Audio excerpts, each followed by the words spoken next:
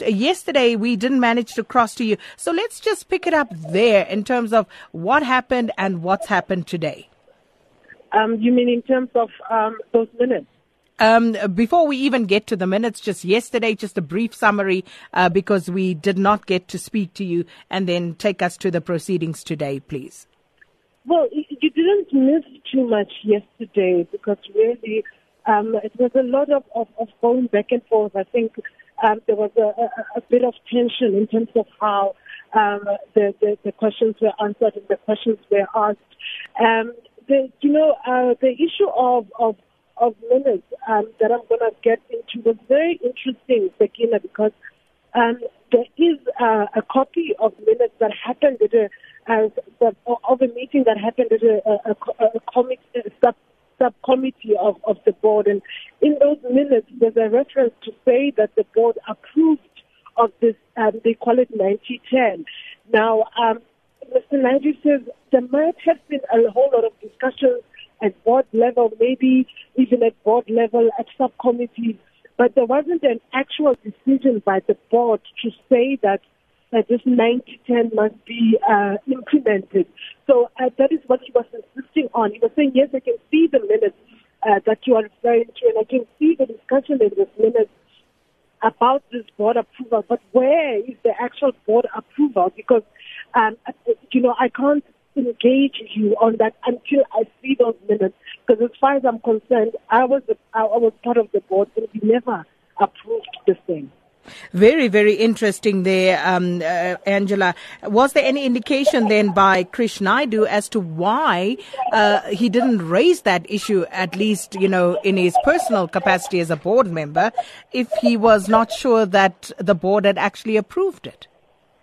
Yeah, you see, what happened was that this questions and what he said, he's insisting that the board never approved it because that's what he actually said at the annual committee, that parliamentary ad hoc committee on the SABC.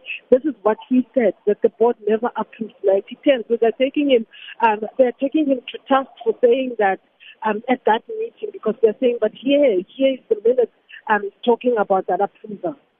Very, very interesting because, again, when it was implemented, why did the board not say anything if indeed it was not approved by the board? But moving along to Hlaudi Motsoeneng's academic qualifications, I see that has also become a focus now. Tell us more about that, please. Yes, the issue of academic qualifications has always been interesting. Mr. Naidoo called Mr. Motsoeneng a high school dropout. So this is what the focus was. So the attorneys were trying to ask him what he based those utterances on, because Mr. Motsoeneng, according to the attorneys, did actually do a trick, which he failed. So he can't be called a dropout if he actually wrote his matric exam that he failed. But also, they referred to the SABC annual report. In that annual report, it outlines quite a number of certificates that Mr. Motsoeneng got from Gibbs, got from Thompson, and it actually also says that he got a bachelor's degree.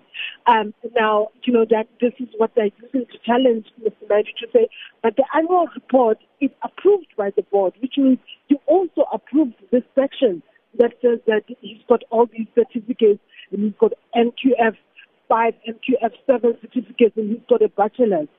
So you yourself were part of the board that approved this annual report, and by extension approved this paragraph that says this. But he says that, those paragraphs have been used since 2011, and you actually write that paragraph yourself. So you can't, the board can't really vouch for it. So, am I understanding you correctly that Hlaudi Motsoeneng is actually turning the tables on Krish Naidoo, making him complicit in all of what happened?